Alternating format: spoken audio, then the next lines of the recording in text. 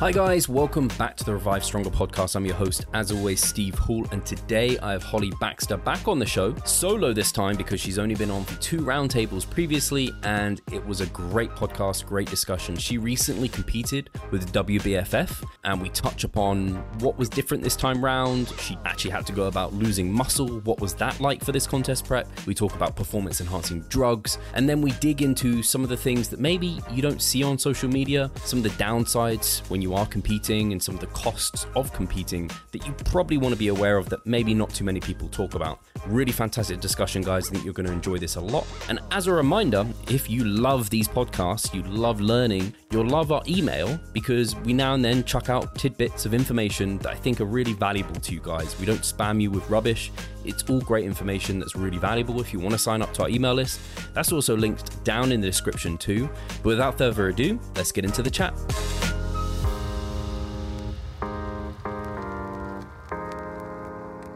Hi guys, welcome back to the Revive Stronger podcast. I'm your host, as always, Steve Hall, and today I have Holly Baxter on the podcast. This is actually Holly's, I guess, 3rd time. We've actually had 4 episodes come out with you, Holly, but the previous, I guess, 2 roundtables were roundtables, so I haven't had Holly on just one-on-one, and I thought it was about time, and there'd been several requests asking for Holly to come back on the show, so I definitely wanted to oblige the audience. But for those who don't know Holly, she is a dietitian and nutrition educator. She co-founded, I think, the app a lot of maybe the listeners will have also heard of is the Carbon Diet Coach app. And she is a WBFF pro and a coach herself. And we're going to be digging into some of that. But yeah, I don't know if there's anything else you kind of want to let the listeners know. And it's been a while since you've come on. So you've been up to a lot. Yeah, absolutely. Well, most recently, I've just started my own coaching, all-female coaching team. I guess the whole idea behind that was built by females, designed for females. So I'm in the process of gathering a team. Oh my gosh, I've been interviewing up to my ears. I've been sleepless nights, but you know, when you're so passionate about something, yeah, it's all very worth it. So that's the only thing that's new since last time we've come on. Yeah, I can imagine this is actually a question. I had actually thought about asking you this. I haven't actually sent it to you or like said anything about it, but it's something I sometimes think about. Obviously, I host this podcast and like I want to bring on a swath of people. And I'm always looking and I'm like, there's not actually that. I regularly have male guests, not regularly have female guests. I don't know if you have any thoughts to why there aren't as many females kind of in the space, especially in like high level educators. They don't tend to be within the evidence-based space. There's just not as many as them. You're kind of one of a select few, at least from what I have seen. Yeah, I wish that I had a strong answer for you. I think, you know, there's a lot of incredibly intelligent women out there that, you know, have pursued exercise science. You know, I'm one of those people, and there are a lot of women, but I think, you know, there was such a saturation in the industry itself, I think, with males that were already existing. So because women are now coming through kind of in the shadow of males, I think it's just a lot harder for us to kind of be known and then be taken seriously. And I think if you look at, you know, some of the like marketing strategies and sales tactics, typically women are the buyers. That they're the ones that are kind of buying products moreover than males, particularly in this industry. And then I think females also trust males, and sometimes they trust males more than females, which is really bizarre. Yeah. So I think we've kind of got, you know, this dichotomy where, you know, women want to be recognized in the fitness industry, but we also don't want to buy from females. So it's really, really bizarre. And I'm really, you know, hoping that we can get a bit of a movement where like we can have these intelligent women kind of come together and, you know, support each other. And I think it's just a matter of time before we start to get some individuals that are stepping into this scene and, you know, blowing it up for, you know, females as a whole. Yeah, I think there's probably, like, you could probably do a huge podcast just on this subject because there's probably so many angles you could attack it from, even down to the fact I'm a male, so probably slightly biased towards bringing other males onto the show potentially as well, and that sort of thing. And I guess it's originally bodybuilding, at least in physique sports, were a male-dominated thing. Like they were first, like through, like bikini was actually still fairly new, and that's something we're going to jump into actually, is kind of how that's morphed over time. But do you have a specific target audience audience for your coaching? Is there kind of, if there's people listening, you think, I don't know, they might be the person that will want to seek you out? Can you ask that again? Sorry. Have you got like a specific, I don't know what it would be called, an avatar? Is there like a specific woman that you're trying to help, or is it quite broad? Honestly, I think I'd like to be able to be broad. My initial interest and reason for being in the industry was because I found myself, stumbling into the bodybuilding space. And I've kind of lived that life, and now I'm kind of coming out the other side. I'll say coming out from the darkness, and seeing women for who they are. And there are so many different, demographics that need support and that don't have the means and the tools or resources to get, evidence-based information. So I think, I'm going to probably attract people that are more generally interested in their health and well-being. I'm still going to have the women that are highly focused on bodybuilding because that's where I've come from. That's kind of how I am known. And I'm still in that industry myself competing. But, I love the idea of empowering females. I've joked with friends that, I'm probably at some point in my life going to become a feminist, and I'll be a cat lady because I'm just so passionate about it. And I think, some of that lends itself because of my history. I know I haven't spoken or touched on a lot of that stuff with you in past episodes, but there's been a lot of, major traumatic life events that have kind of been the reason for why I am in this space. And I think kind of having worked through, some of that trauma and, have done the healing process that needed to be done, I just know that there are so many other people that are in my position, and, their traumas or their experiences might be a little bit different to my own experiences. But the root cause might be different, but the symptoms, which often lead to things like eating disorders, low self-confidence, low self-worth, the symptoms are the same. So, I just know that I can relate to such a broad demographic of women and really help them step into their shoes, find their true self through the power of education. So, yeah. That sounds great. Yeah, I'm sure you will. You're attract obviously the physique competitors because of your background, but yeah, I'm sure there's a lot of women that have heard that really appeals to. And actually, final question, is it for females only, or will you also be coaching men through that service? That's a really good question. I've had to think a lot about this. I've sat with it for a while. And it's so funny. I've had about 3 or 4 males sign up just in the last week or so. Okay. Which is kind of ironic. But look, I won't say no. And I think, any of my team, they're probably not going to say no either, because at the end of the day, I feel like our purpose is here to help people. And, if somebody wants our help, male or female, I probably am not going to turn them down, truly. But I think the marketing efforts, the products, the services that we are sharing and bringing to you guys are really kind of going to be focused on, helping women specifically. Guess now, even that question. Half the audience is gone now, guys. I promise I'll look after you. I was just going to say, it's 2022 now, so male, female, it's we're fluid. It's kind of, it's one of those. So you're here and you're ready to help as many people as possible. Yeah, so absolutely. That sounds fantastic. And I guess to go on to kind of the way I was going to lead this podcast was, I believe you are now just under 10 weeks from having competed at WBFF Worlds. Is that right? Is that around that time? I think it's been August. So what is it now? It's November or early November. So August was my World Championships for the WBFF. I placed 4th this year. So I regressed, but it was a calculated risk. And I'd love to talk a little bit about that. So if we think about most bodybuilding federations, the leanest person on the stage, the most symmetrical person on the stage, the person with the best overall, physique and look, if they're attractive, that all plays into it. And it's certainly similar for the WBFF. However, they kind of came out with a bit of a statement earlier in the year that they were supporting, or they had the desire to shift away from that performance enhancing drug look, which, for females, it is extremely lean.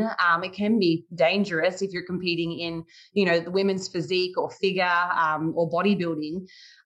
They've really they set the stage for accepting a slightly softer, more feminine look, because it's really it's a show. I don't know if your audience have ever, watched one of these shows online, because they do stream them live. It's like a Victoria's Secret runway show. Like, it's sexy, it's loud, it's like you're going out for the night. Like, it's really fun. And I think that's what appealed to me, because, as a female, yes, we like the idea of being able to go into the gym and push hard, work through these, challenges and setbacks, and you've got this big goal. But, when you go and do a competition, and I've competed in these other federations previously. So I was with the IFBB or NPC, as you guys call it here in America. And I just didn't really feel like I got a chance to also express my femininity. They're in a bikini, but, it was all very scripted, very, carefully crafted. Everyone's doing the same thing. And I was like, I look a little bit more different than this. I would like to show my own sense of personality and my own flair. So the WFF they give you all that opportunity. Like, there's theme wear, you can customize it however you like. There's no structured routines. So it really is it's such a subjective sport, even more so than, these other federations. So I think I kind of showed up this year with a softer physique, and unfortunately it didn't pay off. The leanest girl on the stage still didn't win. Right. I think that builds character. I think, you live and you learn. And I think there's always going to be a little bit of politics in some of these competitions. But I had a great time. It was really fun. I guess that's so. The look you brought to stage this time round was softer than you'd previously taken to stage. Yeah, absolutely. So I did an 8-week prep, which is unheard of. Yeah. Yeah. So I still did lose, I guess I'll say it in pounds and kilograms. I lost about probably 12 pounds and 4 or 5 kilos for that show, which is nothing in comparison to previous years where I've, lost 30 pounds through a prep and, 15 kilograms. So I've kind of done so many different types of preps. And this year I thought, as an individual, and where I see, my purpose in this, in this organization, and I guess globally, I want to be a voice that kind of encourages women to, love themselves how they are. I've really kind of shifted away from, this insecure version of myself that, really relied heavily on external validation. And part of me felt like, as a fitness professional in the nutrition and health space, that I needed to uphold this, certain appearance year round. And by gosh, it's totally unrealistic, especially if you have family and lots of responsibilities like I do. It was just really tough. So I thought, I'm going to go with what they're saying and hold that to be true. I really kind of came forward and said, look, I still pace myself. Previously, I would have been terrified to do that, because I'd be so worried that I had a little bit extra body fat, which would have really hit me on a deep personal level, not just from the perspective of I might not win this competition. I also felt still quite insecure in the past. So it was a really nice eye-opening experience to prove to myself that, number one, I can do this competition without an eating disorder driving the process. It was truly me just, okay, I'm just going to do this because it's a competition. And then to be able to get on stage softer and be able to embrace myself. So, yeah. It's great to hear that kind of despite the placing, you still kind of got what you wanted from the process. It sounds like it, in terms of away from the condition that you were previously, were you a couple of kilos away from that, or was it more significant than that? No, it probably only was a couple of kilos. Yeah. I probably needed another 2 weeks. And I just thought, I'm not going to grind myself to the cows come home. I just kind of embraced how I was. I still had abs. I think I looked great. I looked very feminine, in my opinion. I think we'll often get a lot of criticism, when you're around that competition time by bypassers, people in grocery stores, or even just people in the gym. It's not always, you don't always get positive feedback. Some people are like, oh, wow, you're too muscular. You don't even look like a girl anymore. So, It can. I mean, women aren't meant to be at that low body fat percentage, so we do look different. But I think I've kind of, brushed that off. It's part of the competition. But yeah, I was only a couple of pounds, heavier than I have been, so it wasn't too significant. Yeah. I mean, I can see you here stood like with shoulder, like the conditions coming through, everything. So I know you are certainly in very good condition, considering this is now like almost 10 weeks post. So you're certainly right there. And it's funny when you talk to people who don't necessarily understand the sport, they do tend to come, it gets sexualized quite easily. So like, oh, that's not attractive. Like, oh, that's too lean, whatever. It's like, well, that's not what we're going for here. Yeah. Exactly. But did you ask for judges' feedback or anything like that? Because obviously you were trying to go to what you thought the new judging criteria was. But I don't know if it sounds like they regressed back to where they were judging previously. Yeah, so I did actually. The morning after the show, a couple of us were all down at breakfast, and we ran into the owners, the organisers of the event, and the feedback was interesting. So again, it's so subjective, right? Even down to the point of, I guess, Paul Dillett, the owner, he actually said, I've seen you as a blonde, like platinum blonde, and I've seen you now with dark hair. He's like, he said, literally, his words were, I don't like your dark hair. So I was like, wow. Oh, okay. I'll try not to take that like personally, but that's the thing. It's a really tough sport. Like you've got to be okay with getting criticism.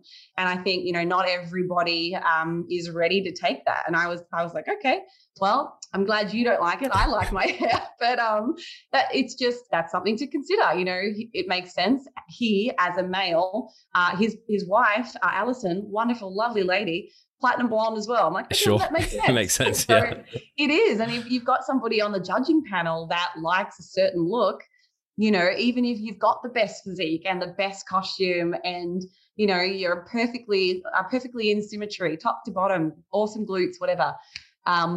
You've still got a panel of judges who have different tastes. So it is what it is. But outside of hair color, he kind of pointed out, you weren't as conditioned. You set the standard last year when you came in at Atlantic City, and that's your look. So I was like, okay, well, I guess the conditioning was good in my case because, and I will speak to that. I've had clients that have competed before, and they're either in figure or that maybe they are a bikini competitor, but they're not quite as lean. But they've had feedback that said you are too lean. You're based on your mechanics, based on your like body type. You would fare better in this competition if you weren't as gristly or like lean. So I think hearing that, what I hear is bring your best self, how you know to be or how you feel to be most comfortable. Because, some people's body shapes, they're unique, they're different. We all have different bodies, and some just look better, with a little bit more body fat. So in my case, I wasn't quite received that way. But aside from that, costume, I think they said to me, go loud, go bigger, go bolder. So I kind of have always been I don't want to stand out too much. I don't want fluoro colors. I don't want massive feathers, So, that's going to encourage me to step into a place that I don't normally tread in my normal day-to-day life as well. I think I've always been very neutral. Like I don't want to stand out. So it's been really challenging in that way too, because it has pushed me outside my comfort zone. I can really appreciate the subjectivity of judging because I've had the pleasure and honor of judging 2 shows this year for the WNBF. Oh, cool. And so for the bikini and men's physique classes, I mean, there's subjectivity to all of it, but particularly for some of the kind of things that you're going for them in terms of like, they call it like the it factor maybe, or like they got that stage presence and kind of it kind of also leads itself to a younger looking individual maybe and younger looking kind of physique and body. Whereas if there's not a master's class, it can be quite tricky for people. Makes them stand out in a negative way. Yeah. So I can definitely understand the challenge with it because it feels almost wrong, but it's part of the sport. Even when you look at men's bodybuilding, some people just they might prefer the shreds, they might prefer like the big muscle bellies but less conditioned, what have you, or the more classic look versus whatever it might be. So I can definitely see that. Does it change? Obviously they said they weren't looking for as much that kind of performance enhancing kind of a look. Do you still feel now the pressure is still there for people to potentially go down that route? Look, I think if I'll speak specifically to this federation, because that's who I compete with and who I will continue to compete with. I am going to go back next year and try and get that title. This will be the 6th year next year if I go for it. I've been like so close every year. So look, I think, their bikini division is definitely pro like femininity. It's nothing like NPC, IFBB at all. It's like, they're looking for charm and stage appeal, performance. The girls that have won the last couple of years are, Latinas. They've got big booties. It's like they've just been plucked off the beach, Yeah. They're just very confident, and it's less about your physique and more about your presence and your stage appeal.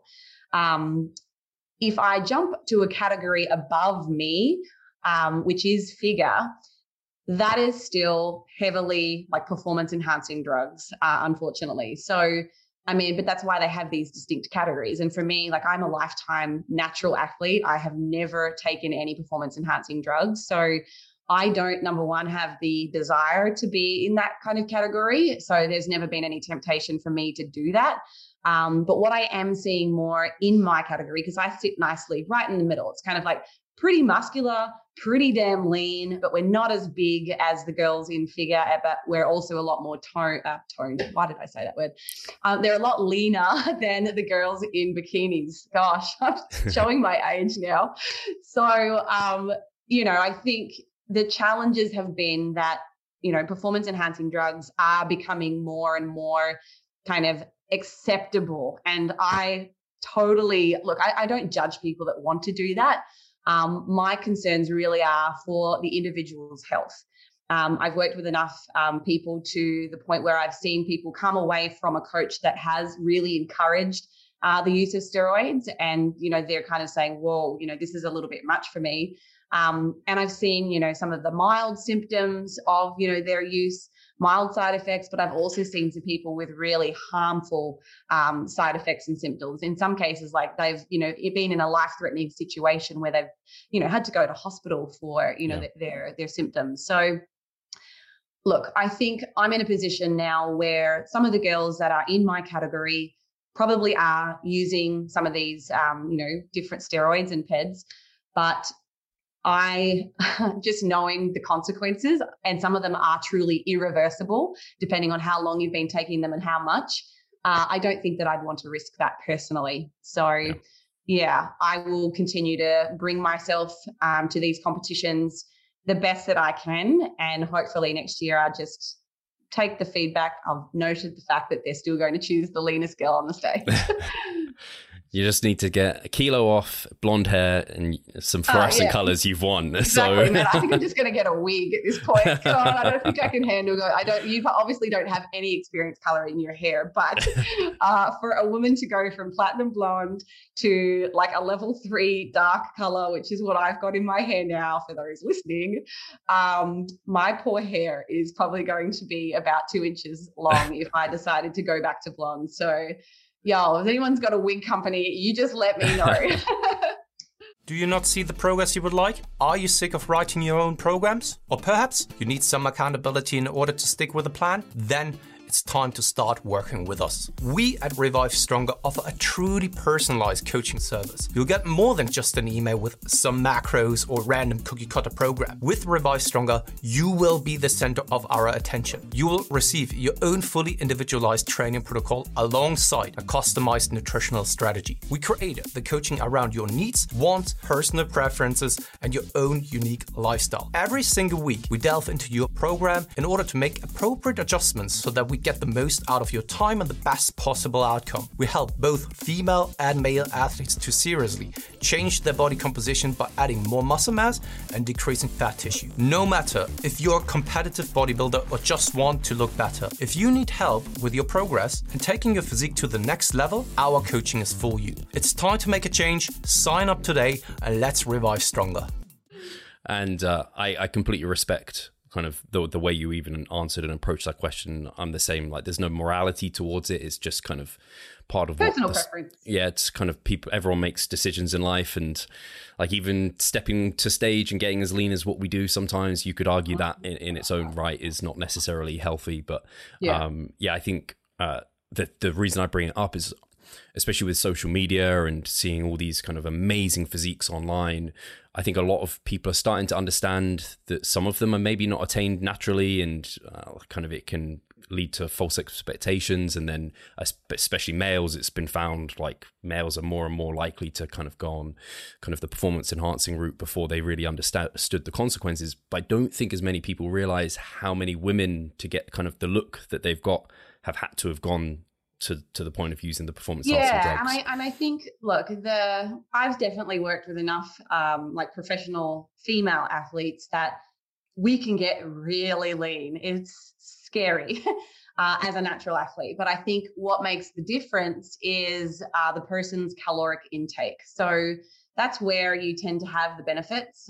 So for instance, let's say we've got me as a competitor. I might hit the stage at 130 pounds. And by the last few weeks of my diet, depending on, how long I've chosen to diet for, I might finish up or wrap up around 1,200 calories, or maybe a little bit less, with quite a bit of activity in order to finish off getting into that, level of body fat necessary. Whereas somebody that is getting on stage, let's say my identical twin, who's been on performance enhancing drugs for that prep and or parts of the season, maybe in their improvement season, and then they've come off. The challenge or the difference would be that their metabolic rate is probably going to be significantly enhanced because of that use. So when they finish their diet, they're on 2,000 calories still. And like, we look the same, but one of us has been grinding through absolute, horrible hunger. We've got so many unfortunate changes to our appetite regulating hormones when we prep that, your hunger is constant. Whereas somebody in the body of the performance enhancing drug user, if I got to eat 2,000 calories for the last few weeks of my prep, I would be absolutely like mind blown. I don't eat that. That wouldn't even be difficult. Like, I eat that many calories now just because I'm quite inactive. So it would be easier. I'm not saying that it discounts any of the hard work, because by gosh, some of these athletes, they train like beasts, like they really do. And I think I've grown to respect, those individuals, because once upon a time, I used to be somebody that was a little bit judgmental. And I would kind of say, well, they're cheating. Oh, it's easy. Sure. No, it's not easy. It's hard for everybody. It's just, there might be some small advantages from a calorie intake perspective. And maybe they don't need to do as much cardio or overall activity during that contest prep to get that lean, because their metabolic rate is significantly higher. So therefore they don't need to create that deficit through, extreme calorie restriction. Yeah. Yeah. I think that's well described. Even thinking like a physique that has to, do so many steps, do so much cardio, be on such low food, it just isn't going to quite pop the same as a physique that's on much more food, on way less expenditure, just not going to look as stressed. So I can definitely see that. And I tried to give my own sort of performance enhancing via wearing a weighted vest for my last prep. I was wearing a 10 kilo vest by the end, just all day walking with it, like 20,000 steps. And I got a few extra 100 calories, but I don't know if it was worth it. It's unfortunate, isn't it? I think there's again, we can look at, that's a really great example. I mean, there have been studies, or case studies at least, where, people have added the weight back on that they're losing, but the extra work that you have to do, there's certainly a point where there are diminishing returns. So, you might say within 60 minutes of walking normally, like at the beginning of your prep, perhaps you expend, 300 calories. And then at the halfway point of your prep, you do that same 60 minutes. You've now lost a little bit of weight. And maybe now you're only expending, 200 calories. By the final, section of your contest prep, that same 60 minutes, you may only be burning 100 calories now, or it might be even significantly less because of that adaptation. So there's those cardiovascular adaptations to exercise in response to the decreases in your lean body mass, because obviously we're going to get smaller. There's less of a need to expend calories as we lose mass. But also we start to become more subject to that, muscle loss too. It's just inevitable when you get that lean that you don't lose some muscle mass during a prep. So we've kind of got it like it's so much harder. It is. And even if you add that weight vest, like how much more you get out of it.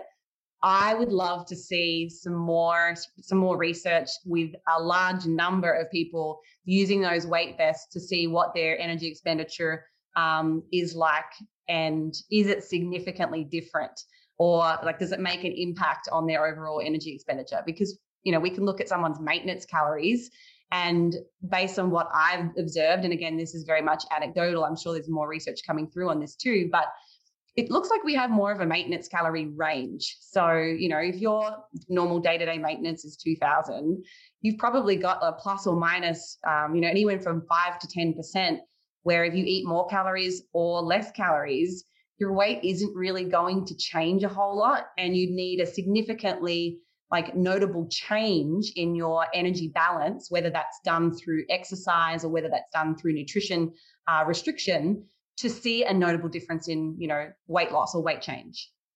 So I don't know what that says. Probably needs to have more research, but I've definitely done the weighted vest prep, and I got leaner, but it was also really uncomfortable. So, choose your sacrifice.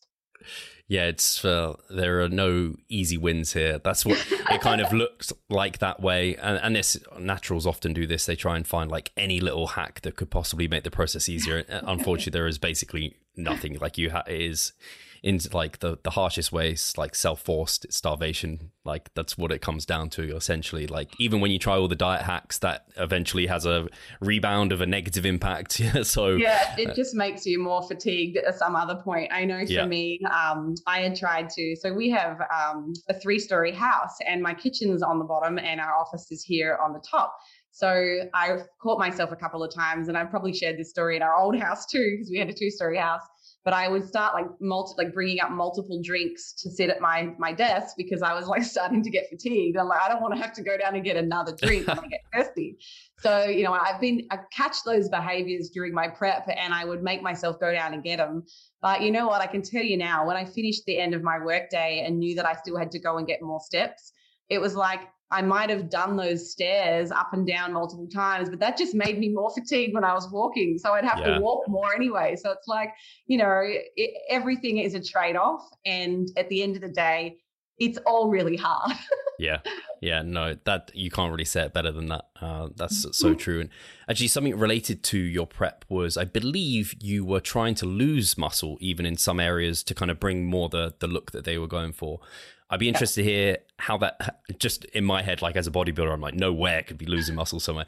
So already it's kind of a bit of a weird thing for me. But how was that, and how did that kind of go for you? Oh, it was really weird.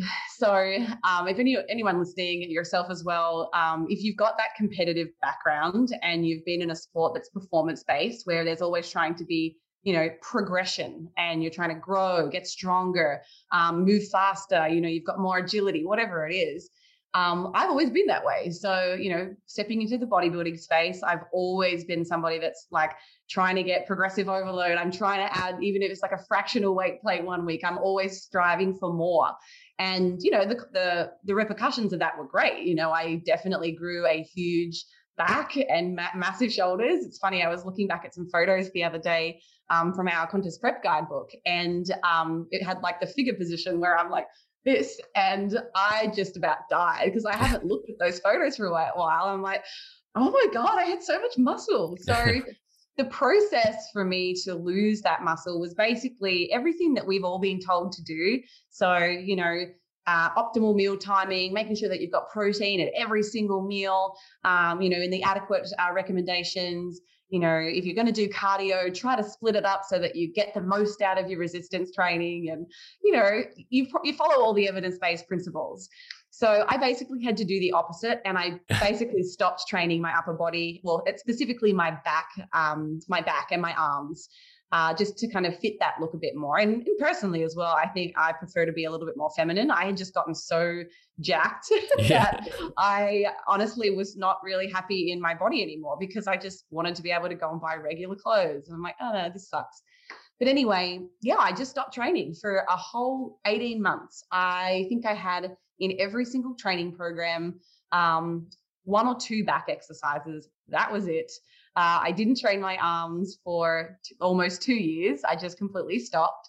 And thankfully, I was able to step on the stage about 2.5 kilograms lighter. And I know for sure that was all from my back, because it is very clear from the pictures. So it took me that long to lose 2.5 kilos or 5 pounds. And that was basically detraining. And that kind of goes with all the literature that we have about, what does it actually take to start losing muscle? Because I'll have clients that are, about to go on a holiday, and they're terrified that, oh my God, if I stop training, am I going to lose my muscle? Like, do I need to keep going to the gym? Like, how serious is this? Like, what's the damage, coach? Tell me. And it's surprisingly the volume decrease to see significant reductions in muscle mass is surprisingly great. So there's a couple of studies that I've referenced previously on podcasts and on social media, but the one in particular that I'm thinking of, there were 3 different, training protocols. There was a group that were basically detrained for the 16-week study intervention. There was another group that did about 1/9 of their normal training volume, and then another group that did 1/3 of their normal training volume. So in the younger adults group, the group that did 1/3 of their normal volume still gained muscle mass over that 16-week dietary training intervention. And interestingly, the group that did 1/9 of their normal training volume still maintained their muscle mass. So, in seeing that and just living that out, as an individual, it's so true. It took so much for me to lose that muscle. So I guess point of the matter is here, that's a really good thing for people to know, because if you put in the work, once you've got that muscle, it's going to stick around. It takes quite a bit to lose it, which is really reassuring. So, if you think about the 1-week holiday that you have, the only negatives that I really foresee happening is just the shift in energy balance. So let's say you're normally eating 3,000 calories a day and you're training 5 days a week and you do some cardio. If you continue to eat that same amount of calories on your holiday and you stop all your exercise, well, naturally, you're going to be putting yourself into a small energy surplus. And the downside of that, well, if you consider it a downside, I consider, hey, I've got a holiday and I'm going to eat what I want. But you would put on body fat. That would happen because you're in a small surplus. But would you lose muscle mass? No, unlikely. Yeah, to hear you literally had to go out of your way, do everything like in the book wrong, basically, to I had days where my normal, like if I was to hit my protein targets, based on my lean body mass, I usually sit somewhere around like 145, 140, but you can, higher or lower, anywhere in that range would be good. I was intentionally going about on my upper body training days. I would probably have 100 grams of protein. So I was doing it all wrong. I'm eating more carbs on those days. It probably backfired because I probably had more carbohydrate and energy available for those sessions. But yeah, I really had to do it all backwards, which was very strange, but it worked. So yeah. Are you carrying that through now? Because I imagine if you start increasing everything, like the muscle memory would start kicking back in, it will start piling back on. Yeah, so my current training programs, I've still given the intention to continue, with the WBFF as a federation next year. I need to, I know what physique they're looking for, so I'm not reintroducing a whole lot of back work. Right now, I believe in my current 12-week training block, which I've actually got available on the workout builder at the moment for people to do.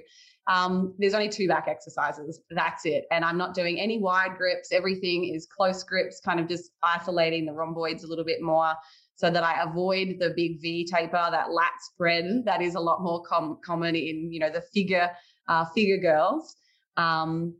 that's it. I'm doing lots of shoulder work and lots of glute work. And then, everything else is kind of fairly minimal. Is there any exercises you miss? And did you find that by reducing those areas, it opened up more recovery and your performance increased for the other muscle groups particularly? So I think there's pros and cons for doing this. So I think taking out a lot of those back exercises, obviously there's that potential for atrophy to take place. But, the consequence was I still need to be able to manage my energy balance. So I'm going to replace those exercises with something else so that I don't suddenly see a big decrease in my energy expenditure. So I started doing a lot more like lower body stuff, a lot more glute training specifically. For a lot of women, that's kind of, the ultimate goal, to have really nice, glutes, peachy glutes and like great legs. So the volume of those movements really increased.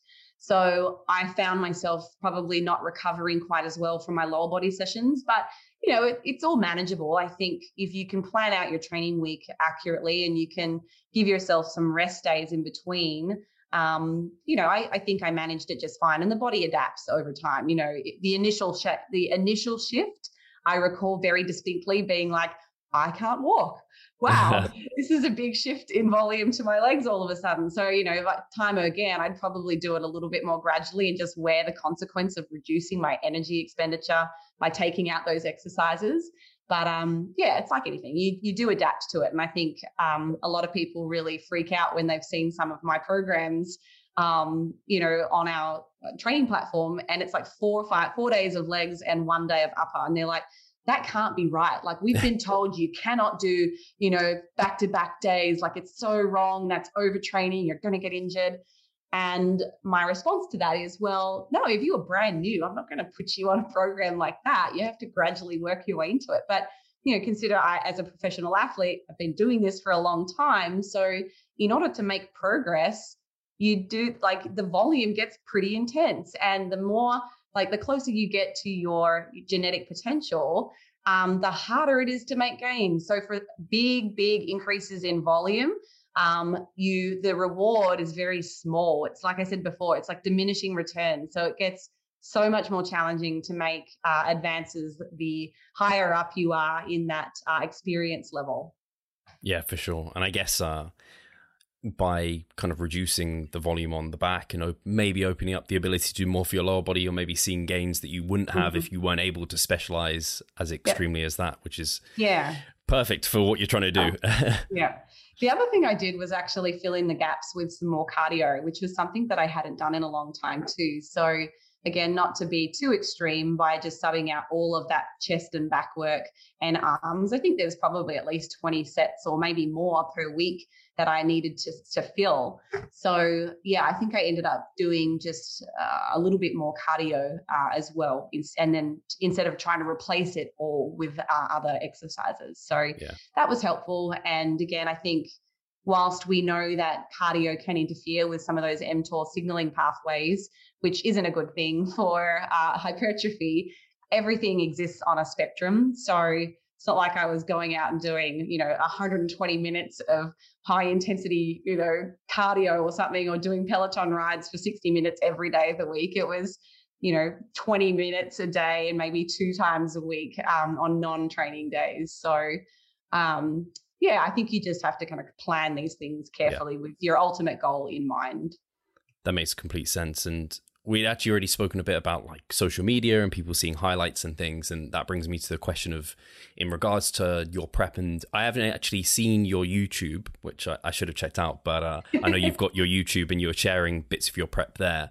Are there any bits that you think maybe from the outside in for people looking, whether or not they're things you maybe don't like to share, and I don't know, you might not even want to share it here, or like things that you feel like some competitors not a good enough job of sharing? But I know for me, for example, like I don't like to really say I'm having like a hard time because I don't really want to make it a reality. But are there any things like that where you're like, people need to realize how tough it can really be to get to that level of condition?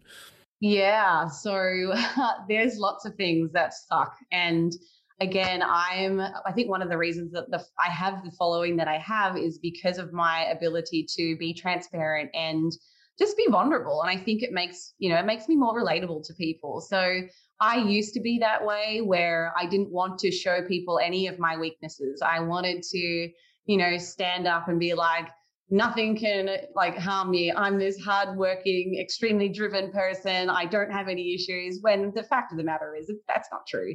Everybody struggles with stuff. So yeah, I think that's one of the unique things about me, is that I've shared a lot about that. I guess if I go back 10 years, the first thing that I would have been terrified to share or talk about was my struggles with my eating disorder. So, I'd suffered for 15 years with bulimia and binge eating disorder. And for about 10 of those, I had no, outside professional support. I just felt like I can manage this on my own. I'm a dietitian. I'm a fitness nutrition expert. I don't need to get support because, I know what I'm eating and what I'm putting into my body. Little did I realize it's got nothing to do with like having the ability to know about food. It's very much a psychological disorder. So, that's just my inexperience and immaturity probably coming through there. But, I've been very open and vocal about my struggles and, the things that I have learned going through that recovery process. So there's plenty of videos on my YouTube where I, very openly share like the whole story, like where it came from, how, which I think a lot of people can relate to.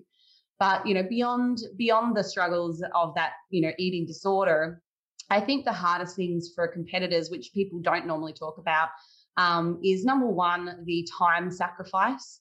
I think, we see all of these Instagram, influencers and YouTubers, bloggers, whatever, promoting or sharing, this information about their contest prep. And it appears to be extremely, easy for them. And the reality is I have had to make so much time sacrifice for other things that are important in my life. So, the main thing that springs to my mind is, before I was married, I lived on my own. I did not have children. I worked within like 3 miles of my home. And, I basically just had to be responsible for me. And I could also, craft and like create this pristine environment for me to live in order to not stuff up my diet. Like I only had things in my house that, I would eat that were appropriate for prep. And I can't recall the number of times I might have eaten an entire tub of Greek yogurt with some sweetener because I was so hungry, but that would be better than eating like a whole bag of French fries or a box of cookies. So, I had this extremely tailored environment that allowed me to do that sport. And, for women that are, they have to travel for work for hours on end a day, and they've got, public transport, and then they've got, children where they need to be picking up from school, dropping off at school, and other outside activities. And then maybe they run multiple businesses and they've got extra responsibilities. Now add in social life and then your relationships, where you have other like obligations. So for people like that, I think it's so important to realize that the bodybuilding lifestyle and the fitness influencer lifestyle, it definitely plays favor to certain types of people. And that a lot of the work that I do now with one-on-one clients is setting realistic expectations. So one of the things that I do with clients is have them write down, what are all your priorities in life? Like what are your current responsibilities, obligations, like the must-haves that you need to do in order to live. So they'll fill that out for me, and then I'll have them prioritize that list. And sometimes there's 5 things that are all equally important and a high priority. And then they've also got this fitness goal on the side. So I'll have to say to them, it is like, look, we've time blocked your schedule. I can see exactly how many hours all these other equally important tasks take you in a day. How can we make this goal of fitness fit? You go, like, come back to me next week. Like I will get them to do, like they'll have to send me their scheduling. So, and if they can't fit it and they can't find, an extra hour in the day, I'm like, well, that's okay. I just have you have to understand that this can't be we can't achieve the goal that you're wanting to achieve, or certainly not do it in the timeframes that you've signed up to work with me. Like if you've got 12 weeks, unfortunately, this is going to be a 2-year process based on your commitments. So, it's a lot of expectation setting to make sure that somebody really understands that their goals are feasible. Losing weight fast while maintaining muscle mass. Sounds too good to be true, doesn't it? It isn't though. It's reality and we know how to do it. And we will help you achieve this. The Minicut Movement is an 8-week fat loss program to make you lose a huge chunk of fat while maintaining muscle mass at the same time. We will support you from the beginning to the end so that you see the results you would like to and come out of it much stronger. You'll receive a fully automated spreadsheet that is based on your nutritional needs. You can choose between 6 different male and female training templates. Over 30 videos will guide you through each and every single step of the Minicut so that you're getting the most out of your journey and that you always know what to do. But the best thing is that you can start whenever you want. The Minicut Movement is open 24/7.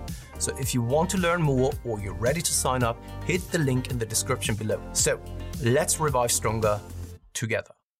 I think Sorry, I was just going to say, I think that's so well said because it's something I've reflected upon for myself personally, in that I know I have a huge advantage against other competitors because I have those things in terms of I work from home, I create my own schedule, I've got a dog and a girlfriend. That's like my responsibilities. I can go to the gym as many times as I need at various times. Like it's so much easier for someone in my position versus, like you said, I've had clients who have way busier schedules. Maybe they do night shifts and like they've got a ton of responsibilities. It just makes it so much harder. Yeah. And that's yeah, I totally agree with you. And I think the saying, we've all got the same 24 hours in the day. I really can't stand that because no, we don't. If you've got children and you've got multiple jobs or you run many businesses like we do, the reality is you've got other priorities. So you don't have the same number of hours in the day to commit to exercise, and that's okay, but that's also your choice. So we just have to kind of accept those realities. But I think, beyond, the time sacrifice, I'm trying to kind of bring us back to the original question, which was, what are some of the things that people maybe don't share when they're going through a competition? I think the extreme hunger and the extreme fatigue. Now, it doesn't start off that way. It can be pretty cool and cruisy for a few weeks, but there are like weeks on end where every single moment of the day, you are basically waiting for your next meal. You know about this because you compete too. So, you just have to grit your teeth, and not everybody has that same willpower. And I think if there are individuals that struggle with their emotional regulation and they are somebody that utilizes food as their, stress response, or, if they are somebody that's prone to anxiety or compulsivity disorders, they will use food as a way to kind of detach, numb out, from that feeling that they're having. So, there are individuals that are prepping, which I've had these experiences myself, where even if you have the best intentions not to, eat when you're experiencing that extreme hunger and fatigue, because you don't have the coping skills to manage those emotions, you basically end up having to do double the work because now you're eating in excess of your calorie requirements. You're no longer in a deficit. So you have to go over and above. And I can recall my earliest preps when I still was really struggling with my eating disorder. I think at some point I would have to do maybe like 60 minutes of higher intensity cardio per day because of the amount of calories that I was binging on due to other life stresses that were related to my work or my finances or relationships, whatever it was. So, I think being self-aware for people that are deciding to compete, that's such an important thing. And to be able to recognize, like, I know what my weaknesses are. I know what stresses me out. I know what my triggers are, to be able to have like a management plan and to work on how to, like, psychologically, how can I, develop better coping skills? Because if you're not somebody that does that well, bodybuilding is a really hard sport. And I've worked with so many people that have really struggled with that. So that's another one. I think the sleeping difficulties is really difficult. We are more prone to having a hard time falling asleep and then staying asleep.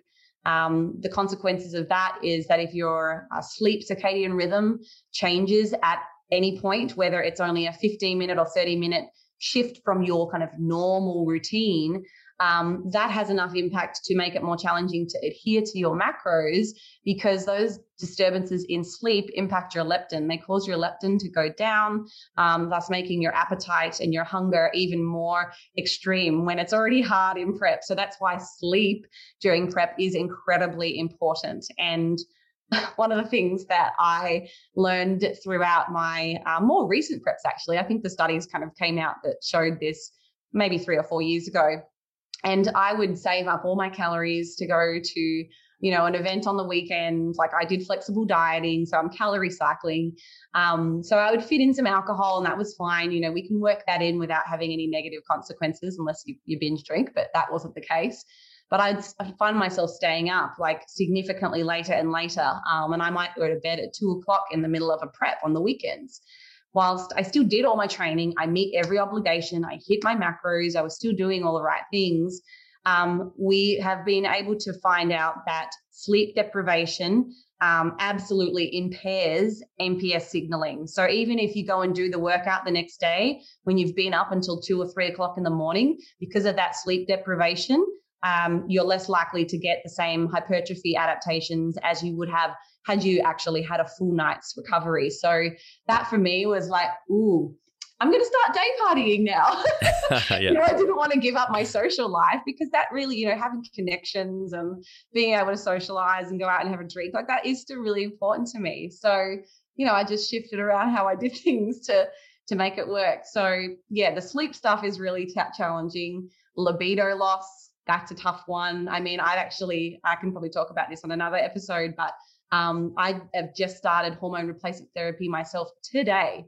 My testosterone levels have been sitting at about a 5 to a 7 for a few months. And I finally just decided I don't want to feel like this anymore. I'm going to go and have hormone replacement therapy. So that's an interesting story. I'll probably do something on my social media about that. But I think the libido loss, and then like depression, the mood changes. There's so many things that are negatively impacted that people don't want to share with you, because like I said, we want everybody to like us. Like, why do we do podcasts? Why do we put up social media posts? Like, we want that attention, because we want people to like us and engage with us and, think positively and highly of us. So to be vulnerable and share those struggles, that takes a really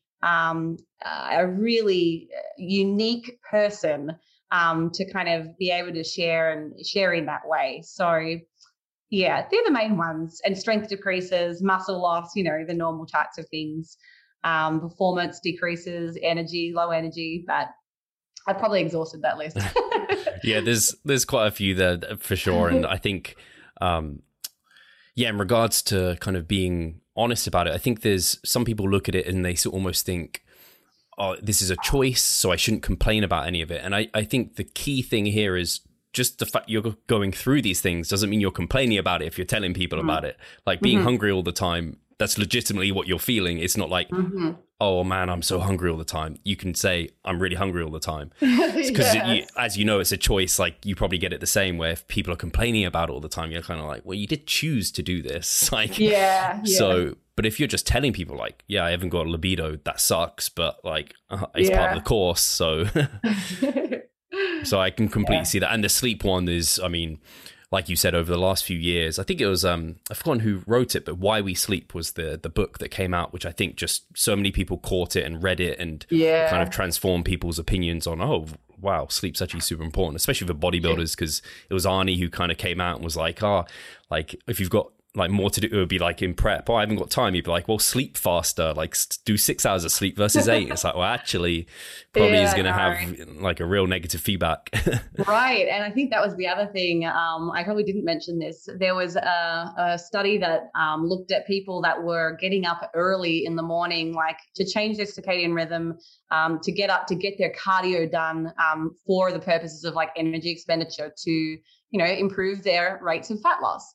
But I guess the outcome of that paper was that it might actually not be doing you any favors. In fact, the extra energy expenditure that you think that you're doing with the cardio, it's actually not being as effective because it's impeding all of your other processes, later in the day. So like, get your sleep, don't get up at 3 a.m. just to get your cardio in. Like, you might be better off from an overall total daily energy expenditure standpoint to just rest and then have a higher quality, more energy expending resistance training session, instead. So yeah, I've never been one to get up at the 3 a.m. hour and do any cardio. No, yeah, I'll do a longer prep for that. Yeah, that's really well said, because I think it just has to be said, like, is it like the foundation to your training and nutrition is like sleep here? Like, even for, I see people like are studying and they're staying up late to like study or whatever it is. It's like, well, you're probably not going to learn it as well, and you're probably better taking the sleep and kind of shifting your schedule around or what have you. Out of interest, Holly, did you find, in terms of emotions, did you get a sense of apathy? Like, did you feel like emotionless and kind of you didn't care about things at one point? Oh, yeah, of course.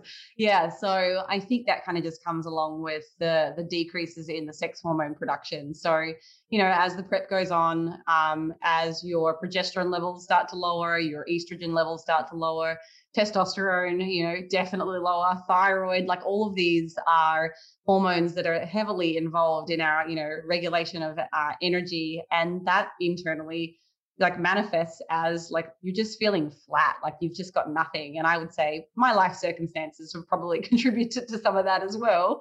But that's definitely a noticeable and frequently reported finding in studies in bodybuilders, and natural bodybuilders especially. So yeah, I think I've definitely struggled with a bit of depression. But part of that is a symptom of not being able to be as social anymore. Like, I can't go out and just have a good night or go to the movies and enjoy a meal at Cine Bistro, or it's like you don't get to have the same fun experiences in your normal day-to-day life either. So it's kind of multifaceted. I think you've got that hormonal shift that can contribute to the change in mood, and then also the execution of your like the priorities in your life, the domains of health. If you can't have connections anymore, like that's going to have an impact. So I've enjoyed prepping with friends. That's kind of made it a bit more fun in that you go to the gym each day, you've got someone that you're committed to training with. So I've definitely noticed not having a training partner in my last prep, I was not motivated. And also I was not motivated when I was doing prep because I didn't have the goals of strength. Like, I had to just go in and do like an RPE RPE 6 for a back row, or, and we were talking before about trying to lose muscle. So the incentivization and the thing that drew me to the sport in the first place, which is like my competitiveness, like that's gone. So it's like, I'm just going into the gym to do a half-assed job, So there's so many reasons that your mood can change, but I'm guessing it depends on the individual. Yeah, for sure. And I think just to say it, because clearly you want to compete again, and clearly we keep coming back. Like, I've competed multiple times despite all these negatives. It's still there's plenty of positives too, but we might have to touch on that in another podcast, and so too with the HRT even HRV. So that would be really interesting, I think, for the listeners, and I'm interested to hear about it too. So but thank you for your time, Holly. If people want to learn more about you, if they want to check out the coaching that's going to be coming out, where should they head? Yeah, so I am most active on Instagram and YouTube. So my Instagram handles is the same as the YouTube. It's Holly T Baxter. So if you go to my profile, you'll see a little link, and it basically shows all of my products and services. And you'll be able to find out more details about coaching very soon. So yeah, stay tuned for that. Perfect. And I think probably when this is out, because we have a few in the tank, your coaching will be live. So hopefully that'd be nice if it was live. I'm sure it will be. And I'll make sure that's all linked below. And again, thank you, Holly, for coming on. Thank you guys for listening, and we'll catch you soon. Thank you so much.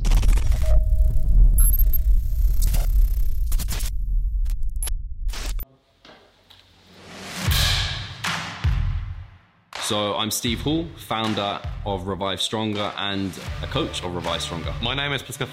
I'm the co-owner of Revive Stronger and also a coach, of course. Revive Stronger has probably been going solidly for 3 years, probably, roughly about 3 years. Revive Stronger, to me, it is becoming kind of my child, my foster child. It's the gathering and getting together of like-minded people.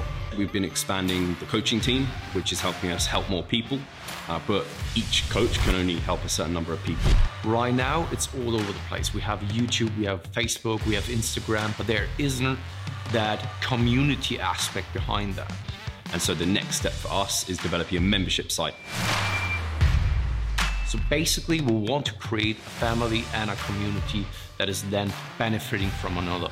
A really cool community for people within our little niche is going to be a website. They will get early access to our podcast. You can access us, ask us questions. The community aspect, we have a forum there. You can ask questions, but also you can log your journey. There's also going to be courses on there. Courses, presentations on different topics. Discount of past seminar footage. We will log our journey as well. We'll start vlogging. We're going to have documentaries. Our entire athletic journey. Furthermore, they get access to an exercise video library. The exercises that we love for hypertrophy and maximizing hypertrophy, we're going to go through those in depth, telling you how to execute them. We kept them concise and also mobile friendly so that you can watch them in between your sets. I'm super excited to grow this community. The amount of value that we're going to be delivering is huge, and I'd love you to be part of it. You will get so much out of that. I'll see you inside.